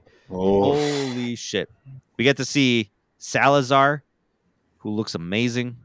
I actually tried to. Sorry, I didn't mean to cut you off. I actually tried to avoid everything as best as I could. Yeah, but it was so hard. It was so hard to. it really was. Like I was watching the whole state of the play, and I was like, "Oh shit, they're playing it. I'm not gonna stop." You know, I might as well just watch it. God. Yeah. I'm gonna say this, like, because you guys know I have a very checkered history with Resident Evil 4. We know, but I'm just gonna say this, like, the more and more I see of this, the more and more I have legit am like, I'm going to play this game. Honestly, it's like a brand new game almost. that's what it looks like. It looks completely different than what I remember. The mechanics in this game have only just like gone skyrocket compared to the original. I was gonna say the first game. And aren't you guys like aficionados of like RE4? Yeah, like that kind of scares me a little bit. Yeah, well, okay. So from what I've seen is, for example, in the first one, when you shoot like someone in the head and they're like stunned a bit, you can walk up and just fucking roundhouse kick them in the side of the head. This one, you can like, if someone throws a scythe at you, because that's what they do, because they're psychopaths, Leon can full blown duck. There is an action where, like, if someone swings an axe, you can fucking parry, then roundhouse them in the head. You can you can jump to the side and be on the ground and shoot. And I'm just like, holy shit! Leon Kennedy is turning into John Wick. Yeah, this game you're basically like a starter John Wick pack. Yeah, like it's and it looks incredible. Graphically, it looks superb, right? Mm-hmm. But just the mechanics of the game have just only gone sky high. But again, like, it's like, is it good or is it bad? So, by all accounts, watching this trailer, it looks amazing. True. Graphically, it looks amazing. The character, like Capcom's character designs, are just so well done. They're like Louis. Oof. Yeah. Louise. It's kind of funny that they made him kind of a little bit of a dipshit too in this one, where he's just like, "Hey, I'm here to save the day," and Leon's like, "No, you're not." Yeah, right. It's funny because he reminds me of what's his name from Bayonetta, the Joe Pesci character. No, not that guy. The quote unquote love interest guy. I don't know. I'm forgetting his name. The guy that was calling her like Sarasita. That dude. Oh, I don't remember that. Oh yeah, that guy. Yeah. But otherwise, yeah, they showed obviously more of Leon, more of Ashley, more of Louise, more of a lot of the kind of like the crazier action sequences that were in Resident Evil 4. Like, it was a very action-packed scene. We got to see the knife fight with Krauser. So you got to see Krauser for the first. And I know we talked about that they took away the QuickTime events in this game, so you're actually getting into a knife fight with Krauser, and it looks like you have a bevy of parry options when you're going at him. So I'm excited for that little change in pace. And then we're also got announced that we're getting a mercenaries mode. We better get a fucking mercenaries mode. There shouldn't have been even a question. No, that's like, no. Well, weren't they acting like it wasn't going to be a thing? Well, because they didn't say anything. They didn't say anything. So it's like people are like, oh my God, I hope it has a mercenaries mode. It's like, if Capcom likes money, they're going to put a mercenaries mode in it. And last I heard, every video game developer / publisher loves money. Anyway, so yeah, we got that. And then we saw a big extended look at Suicide Squad Kill the Justice League. Mm-hmm. Now, they confirmed that this takes place in the Arkham universe, and this game takes place 5 years after the events of Arkham Knight. Which, what the fuck happened in those 5 years that all of a sudden Batman now has a Justice League? And met all these characters. Obviously, you got the Flash in here, you got Superman, you got Green Lantern. That's like all these are actually in the game. You got Wonder Woman. Holy shit, Wonder Woman's intro into the trailer. Yeah, like that holy was shit. that was badass. Yeah, that was badass. That blew my mind. Like, and her design looks good. Like, Rocksteady did a really good job with all the character designs in this game. Like, you know, you got Captain Boomerang, you got Shark, you have obviously Harley Quinn, and then also Deadshot. Like, everybody looks, you know, really good. I'm just gonna go ahead and say this. Like, this is the best interpretation of Captain Boomerang I've ever seen, because I've never actually been a fan of that character. You know, like, I did like his one-liners in like the Justice League like cartoons and stuff like that, but beyond that, you know, like, I've always thought he was a whack ass character. You know, well, in the comics, they played him as like a whack ass character that was like an idiot. You know, well, actually, all the Flash's villains are like that though. Like, it's ridiculous. You know, like, how is this guy a world class hero when he has like these fools for villains? Because the Flash is weak. What can he do? Just run fast and like rewind time and go to different dimensions. That's his power.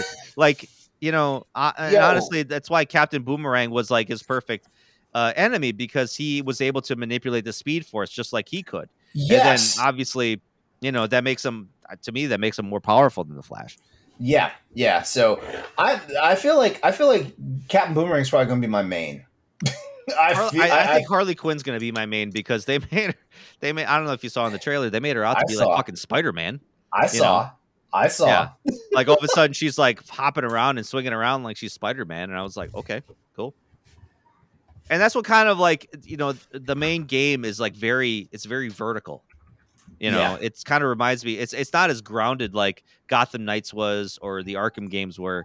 It was very much like, you know, jetpacks and like warping from, you know, building top to building top, and then Harley Quinn's like swinging around with this little robot drone that she has. You know, it makes the combat scenes like definitely frantic and action packed, but you know, it's like I kind of miss the grounded elements that made the Arkham games so good. Yeah. With it. Don't get me wrong, like I'm really looking forward to this game, but you know, it's like, oh, wish we had that.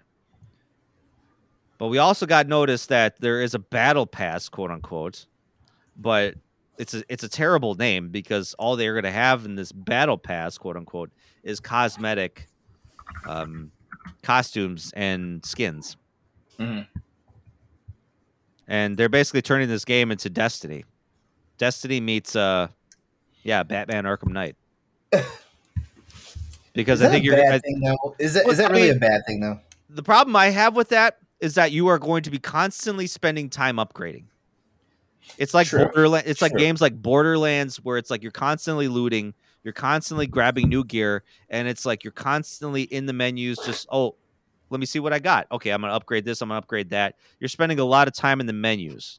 And I don't like that some games have went to that level where it's just like all you're doing is upgrading. All you're doing is like, you know, equipping new gear, equipping new weapons, equipping new skins, equipping new this and that. And just, you know, you're in the menus all the time. I understand. Yeah. Because that's definitely one of the things I noticed.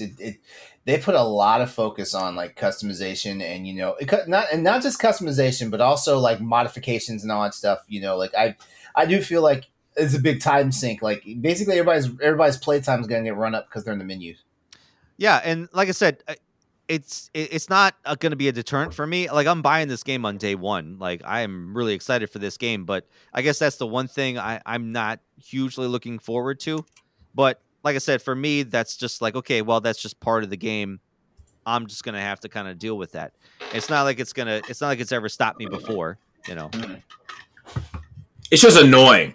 Yeah, it just kind of is, because it's like, you know, me personally, I just want to get in and I want to play the game, you know. Yeah. And I don't want to have to like, you know, oh, look, I got this thing that gives me a 5% stat boost in this thing, you know.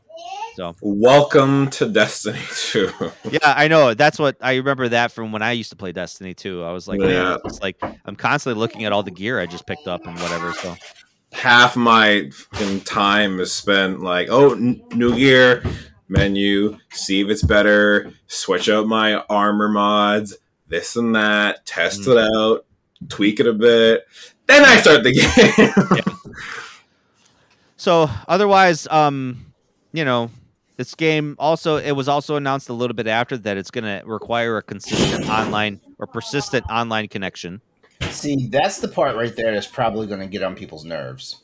Yeah, because I think Gotham Knights required that. A lot of single player games required that. Yeah, A lot I of don't Ubisoft underst- games. I don't understand. I don't understand why that's got to be such a fucking thing. There's got to be a really good reason why that I don't understand because I'm not in video game development. Because It's I know they've- DRM. It's DRM. okay, It's DRM. It's basically so people can't pirate it.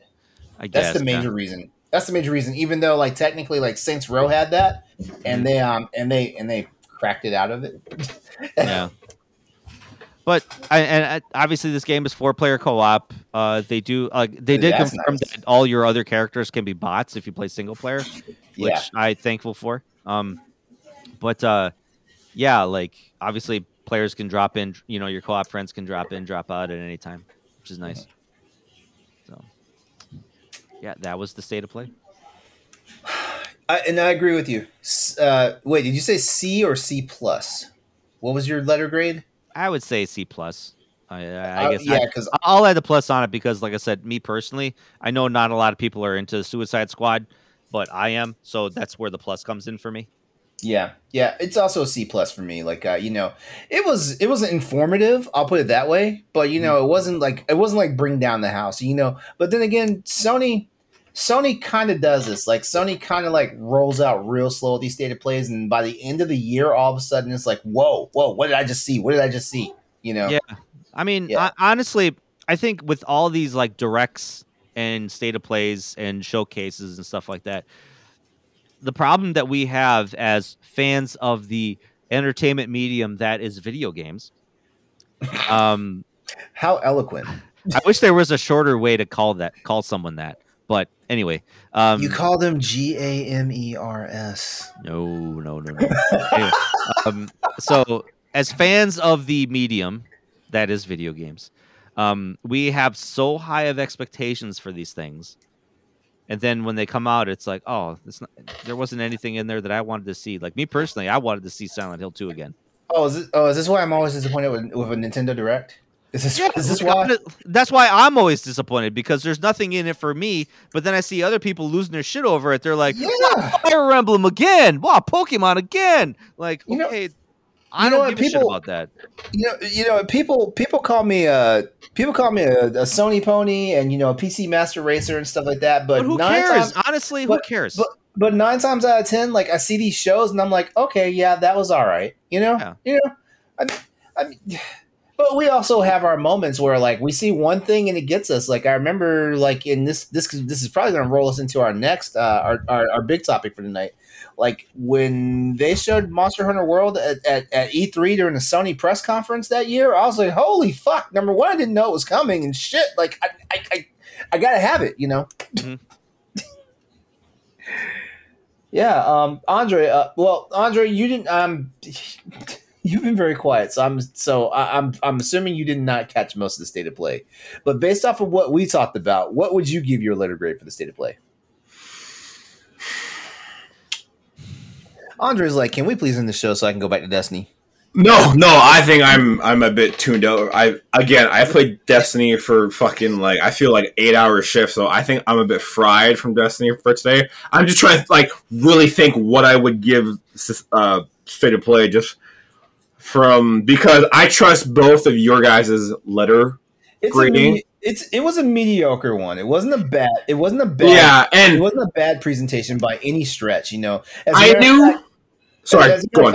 As a matter of fact, some of the news, like for example, like what we're getting, what they announced we're getting for PlayStation Plus, like some of that was a bit unexpected, and some of it was nice. Like Immortals: Phoenix Rising, I no longer have to worry about buying that game, even though like it dips below $20 all the time on sales because Ubisoft doesn't know how to price their products and stuff like that. That is such an underrated game. Honestly, it is. Immortals: Phoenix Rising, such an underrated game. It sucks that most people just glossed over.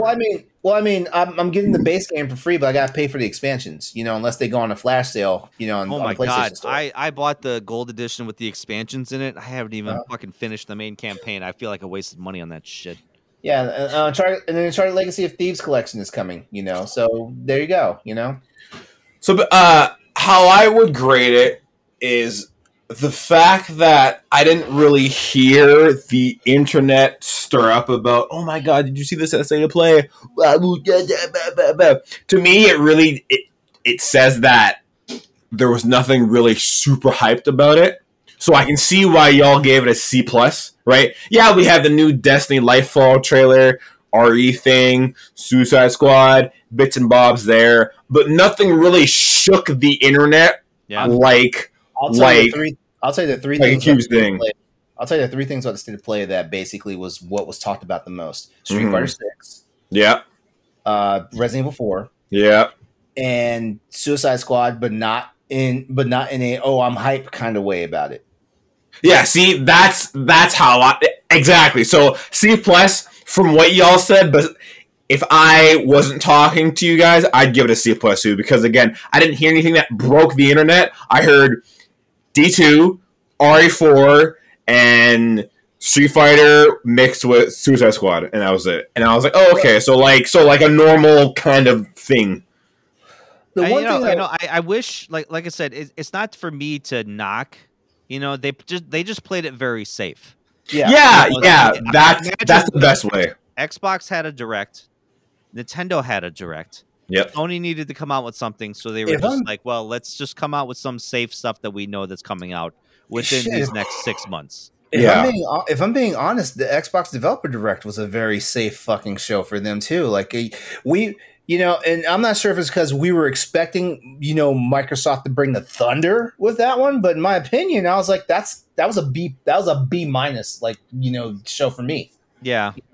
Because honestly, they showed us stuff that we already knew was coming. Honestly, the only reason it got a B for me was the Hi-Fi Rush thing, because that came completely out of left field. Number one, and then to drop it there, that was big. Shinji Mikami came out of a game that wasn't a horror game. Like, what bizarre world are we living in? Yep. Why is it not Dino Crisis? You coward.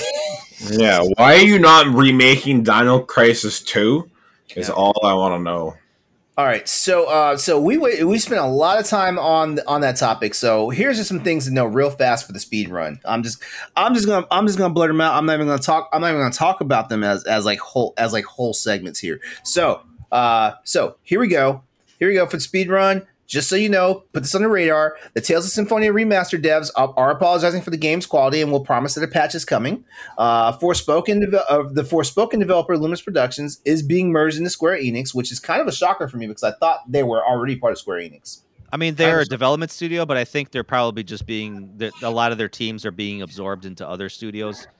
So, oh man, that sucks. But you see now this makes sense why, certain games, have come out the way they are. I thought they were already part of Square Enix. I thought they were. Yeah, so that explains a lot now. Now I'm thinking about it.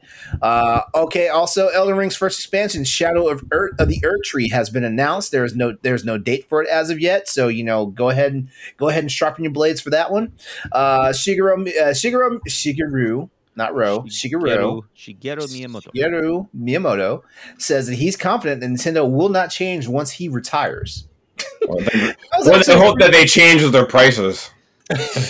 That was actually a pretty good article because you know what? That 70-year-old man sounds like the ultimate fanboy. And you know what? I want to be that guy when I get to his age. Everybody treats him like he is the god of video games. So there's probably a lot of fear that people have that when he leaves and when he retires, all of a sudden Nintendo will go to shit. Yeah. I mean, dude, I think the opposite. I think once he leaves, I think a lot of more other creative people are going to start to step up, fill in the void, quote unquote. Yeah. And we're going to start to see a better new Nintendo. But damn, the guy's been with Nintendo since 1977. Like he graduated college and started working for Nintendo. So that dude, talk about a fucking pedigree. Like, yeah. So talk there's about that. A legacy. And lastly for the speed run, Xbox Series X The Xbox Series consoles has sold 18.5 million versus PlayStation 5's 30 million, as confirmed by an analysis team. So there you go. There's some stuff to read up on. Just bookmark all this stuff and like go to the internet, read up on it, because normally we would give you like enough information so you don't have to do it. But we're sorry, we've run way over time on this show. Well, we had guys, that Sony State of Play. I mean, that's a lot to we did. unpack. If we want to end the show right now, we can do it.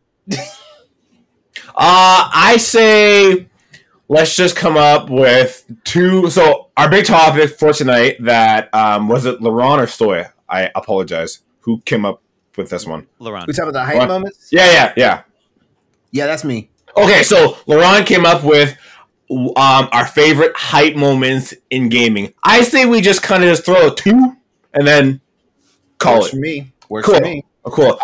I already mentioned one, the Monster Hunter 5/Monster Hunter World reveal. Okay. From One of mine is in RE6. No, 6? Yeah, in RE6. wow, he said 6. I thought this is the game everybody hated.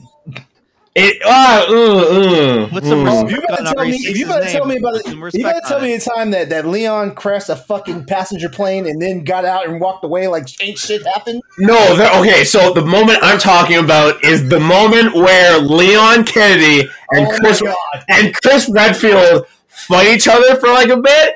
I was like, yo, let's go! This is the moment I've been waiting for forever.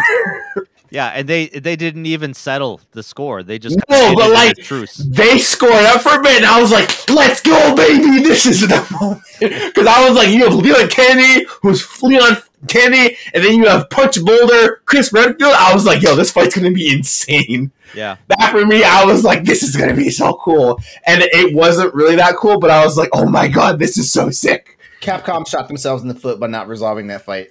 Yeah, they really did. They should have just had a full-blown fist fight. It would have been so cool to see. Instead, we got the very famous Resident Evil Vendetta animated movie with the John Wick fighting scene in the hallway where my man Leon Kennedy rides up a flight of stairs on a motorcycle. I hate when you do this because every time you mention it now, I always have to watch the movie before I go to bed. Laurent, you don't understand. There is a significant difference between RE4 Leon and animated movie Leon. Animated Leon Kennedy is a fucking god. I swear.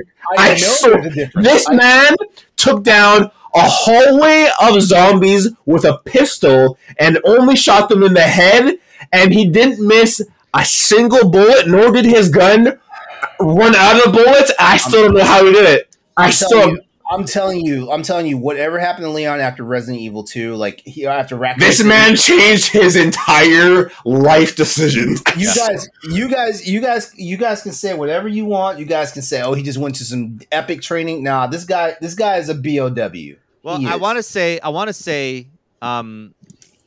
Resident Evil Gaiden happened after Resident Evil 2.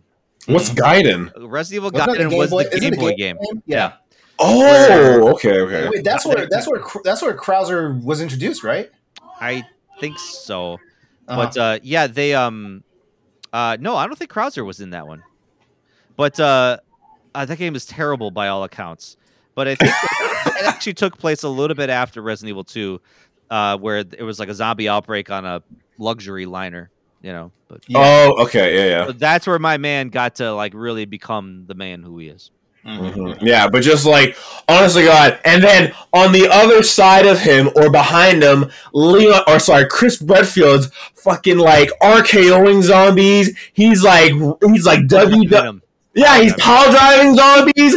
Homie, it is a fucking action scene like you've never. It is so cool. See, that's why I'm a Chris Redfield guy because Leon just finesse and Chris is just down to action. But Chris has an M4, and at one point he runs out of bullets and he bayonets a zombie, hucks the M4, snaps a neck. Dude, it is unfucking real what they do to this. Honestly, go YouTube this scene. It is fucking phenomenal. It's so good. It's so good. Sorry, the only reason why assault rifle to a zombie, he's like, "Here, hold this while I power drive this motherfucker." Bam! All right, yeah, come back. And then takes the gun back. And I'm just like, how the fuck did you just do that? The only reason why the Resident Evil like animated movies exist is just for pure fan service, because it's like 100%. this is the shit. Easily, yeah. Because this is shit that would waste too much money if we did it in the video games. Yeah, and then to close off, another hype moment is in RE5 at the end of the game. There's a point where Sheva's in trouble, and you're fighting Wesker, and my man Leon. Oh, sorry. Chris hops across a rocky thing. And there's a boulder in his way. Now, any other human being would be like, shit, I don't know what I'm gonna do. My man, Chris Redfield, walks up to said boulder and proceeds to punch the living shit out of said boulder and moves it. Now, you may think, okay, no big deal. I put down the controller and question my entire life because this dude beat the shit out of a boulder, and I'm thinking, hold on, this can't be right, because he's either A, on steroids, or B, not human. That's my TED Talk for the night.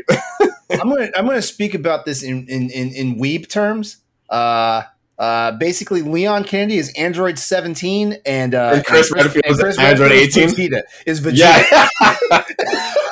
Yeah, that's basically it. I get that reference. Hey, that was a Captain America thing. Yeah. So it's like, I get that reference. I get that reference, yeah. I get that reference. But yeah, honestly, two of those moments, I was like, these can't be real life for sure. Okay, Story, go ahead. Name your one or two. One big one for me was Dragon Age Inquisition. Mm-hmm. And I'm gonna set the scene up for you. You know. Yeah, paint me a scene. World's gone to hell. There's holes in the sky, terrorists coming out of the sky, monsters kind of invading and just causing havoc over the world. Mm-hmm. Everybody's saying the world's ending. There's monsters pouring out of everything. You know, it got this big beam in the sky, and you got these monsters, these monster armies that are just invading the land. So everyone's kind of going to hide. An Inquisition gets created because the Chantry, quote unquote, the Catholic Church, correlation, is doing nothing about it. So you create the Inquisition with a bunch of your companions to say, we will stop this threat because we have an ace in the hole. Things are going well. You hit a point where it's like, hey, we're doing the thing, and then all of a sudden you come crashing down. You have to escape your fort. You have to take everybody that is alive and able. And you're traveling through the mountains to escape this monster army that came beating down your door and said, get the fuck out of here. We're here to fuck you up. There's a point you come into the camp and, you know, you wake up from your coma, you know, because you got fucked up. You wake up from your coma and everybody's bickering. Everyone's arguing. What are we going to do? How are we going to stop this? This is impossible. We might as well just give up right now. All hope is lost. People are looking around like, what are we going to do now? And, you know, your main character can't keep up. All of a sudden, in the distance, a woman starts singing the song, The Dawn Will Come. And I'm getting goosebumps just thinking about this right now because it is the most uplifting song that was sung at the right moment, because even though the dark is darkest, it's always dark before the light. It's always darkness before the light. Yeah. It's like the shadows come and all hope is lost, but soon the dawn will come. And it's like, it uplifts everybody in the camp. Everybody starts singing in unison. And it really just empowers you to the point, hey, we're not fucking down. We're not fucking out. Let's do this shit. Let's do this shit that we came to do, that we planned to do from the get-go. And it just gave you a sense of vigor where it was like, let's go. And, you know, and you barely even scratched the surface of this game, and you're hitting almost like the climax of this point. We're like, man, let's keep going. And then obviously you keep traveling. You find your fortress, you know, Skyhold, where you set up camp, and then you say, this is where we start. This is where we begin. And man, that scene, just still to this day, I've replayed the game numerous times. Chills every time, like the first time I played it. You know a game is good when one scene just over and over again, regardless of how many times and how long you can take a break and come back. You know when a scene does that, the game's good. Yeah, like I replayed that game early last year, and I got to that scene, and I still got the same like chills, goosebumps. All of a sudden, I'm just like, "What is this stuff coming out of my eyes? What the fuck?" You know, like. That's I mean, cool. the game came out like 7 years ago. It won Game of the Year at the time. Yeah. So it's like, still sitting there on the couch talking about sack up, man. Sack up. You man, fucking man, what the fuck is this shit?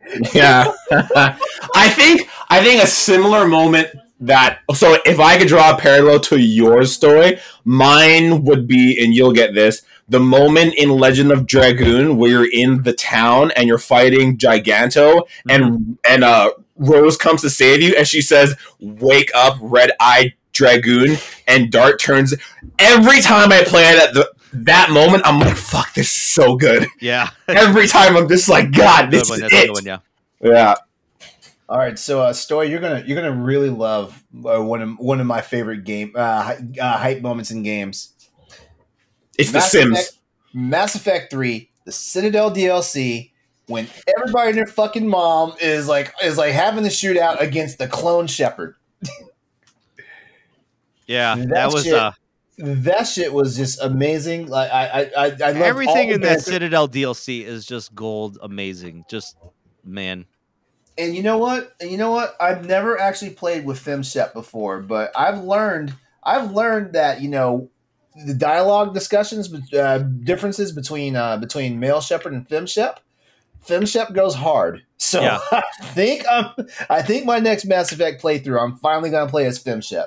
No, honestly, the majority of my playthroughs have been with FemShep. I would say 80% of the time.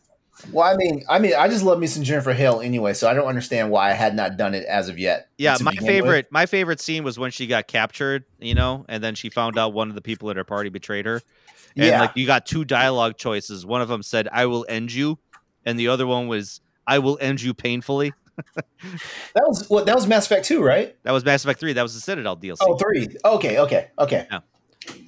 No, honestly, the last scene, the last battle right before you stormed in Mass Effect 3, that I remember that scene where you're just being assaulted from all sides. You're trying to kind of like prime this, you know, nuke to launch at one of the Reapers. Yeah. And, you know, you're just being bombarded on all sides. And it's just, man, you're talking like you're on the edge of just like death, like every second of that whole scene. And just to finally beat it, I just remember taking a huge deep sigh of relief and then seeing that nuke get launched right into a fucking Reaper. It's like, fuck yeah.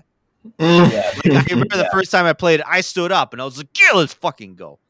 Yeah. Oh man, like Mass Effect 3, like when we finally got to start taking out, like when we took out the Reaper on Tuchanka. Oh my god, man, that was a dude. There's so many hype moments in that series. Yes, there was. Yeah. Well, like you do this to me now. I want to talk about everyone.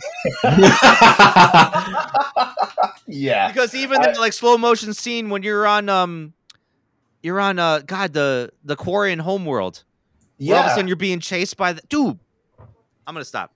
And the Quarian homeworld, that was a baby Reaper. That was a baby Weeple. Oh my god, there's so many things. Yeah, all I'm gonna say is don't fuck up on Quarian. Don't fuck up on the Quarian homeworld. Like that outcome will ruin you. Yeah. Oh Be careful, because you have to do missions in a particular order in order to get the one that you probably want. Yeah. Yeah, and it's ridiculous. Like so much.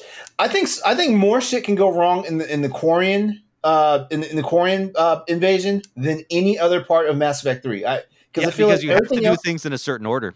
Yeah, because everything else in Mass Effect 3 is kind of bittersweet. You know, like whether you get the outcome or not, but you can massively fuck up the Quarian campaign in Mass Effect 3, and then you'll be pissed. Yeah. Any other ones you guys want to talk about, or are we wrapping up? I'm sure there's a lot we could talk about, but we should wrap up. One more hype moment. Okay, go, hit it. Legend of Zelda, Wind Waker, when you take out Ganon, like, because I'll just say, like, the fucking forehead. Yeah. Oh my God, I'm gonna tell you yeah. like this. Apparently, the first time that you actually stab him in the face is in Ocarina of Time, and everybody knows I'd never played Ocarina of Time because I did not like like the transition. I mean, it's not like Wind Waker, but yeah, the first time you stab him in the face, you like slash and then stab Ganon. But this one, you full blown run up homie's like knee, front flip, and then Kiya him in the head. You do the classic downward thrust. Yeah, from Zelda I 2. remember as a child, I was like, oh my God, that is so violent. Yeah, really, because like it's stuck in there. I had to look at my roommate because like I was playing and he was watching, and I had to look at my roommate. I'm like, is this a Nintendo game? Yeah, I was like, you just full blown stabbed a sword through someone's head. Yeah. I was like, holy cow. I was like, man, like Link's like Toon Link's out here raw dogging people. Toon Link out here just slaying dudes. Yep. You think I look like a cartoony little fucking kid? Yeah, well, watch this. Watch this. Watch this shit. He looked at Zelda and he's like, hold my shield. I'll be right back. Hold my shield. Hold my shield. I'm gonna go fuck Ganon up. Oh man! All right, you know what? We're gonna go ahead and wrap it up.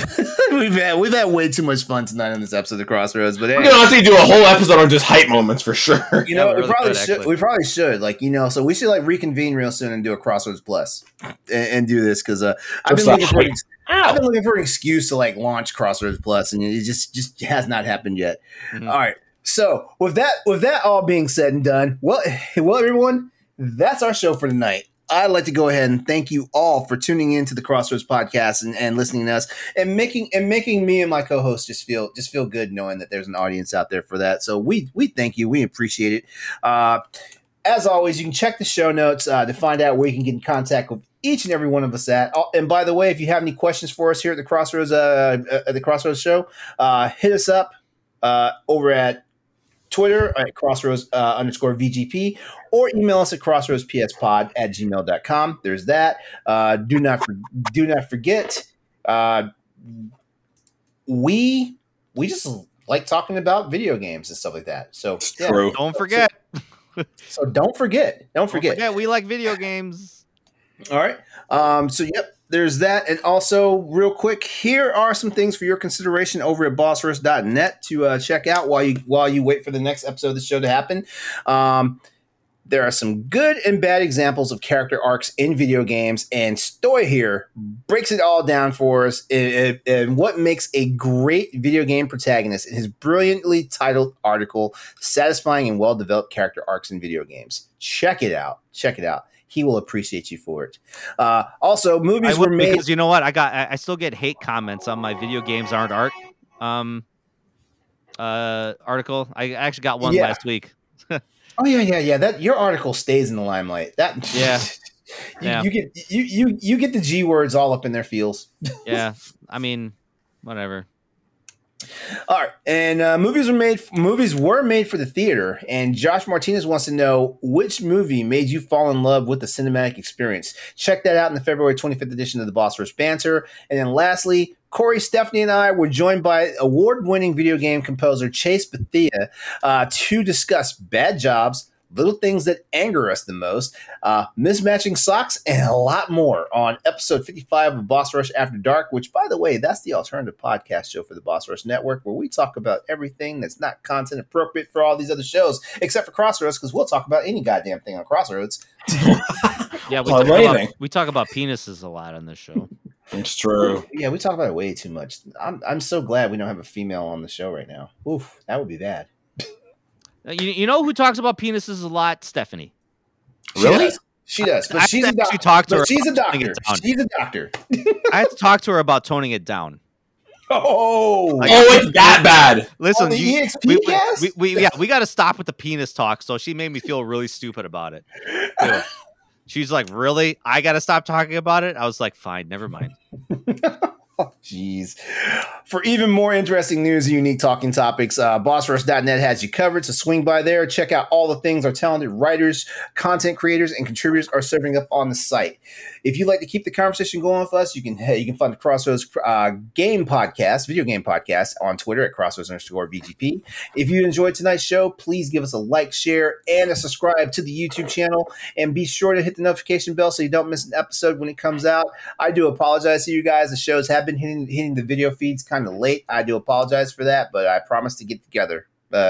Also, for our podcast listeners, please leave us a review. And if you like the show enough, a 5-star rating will take us far. We would love you for it.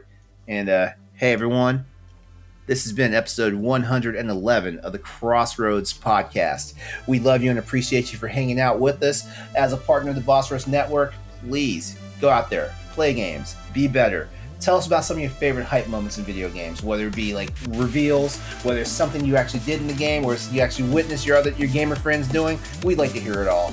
But come back, join us for our next all new episode of the Crossroads Podcast, and you all have a good night. Be wonderful out there. We'll see you later.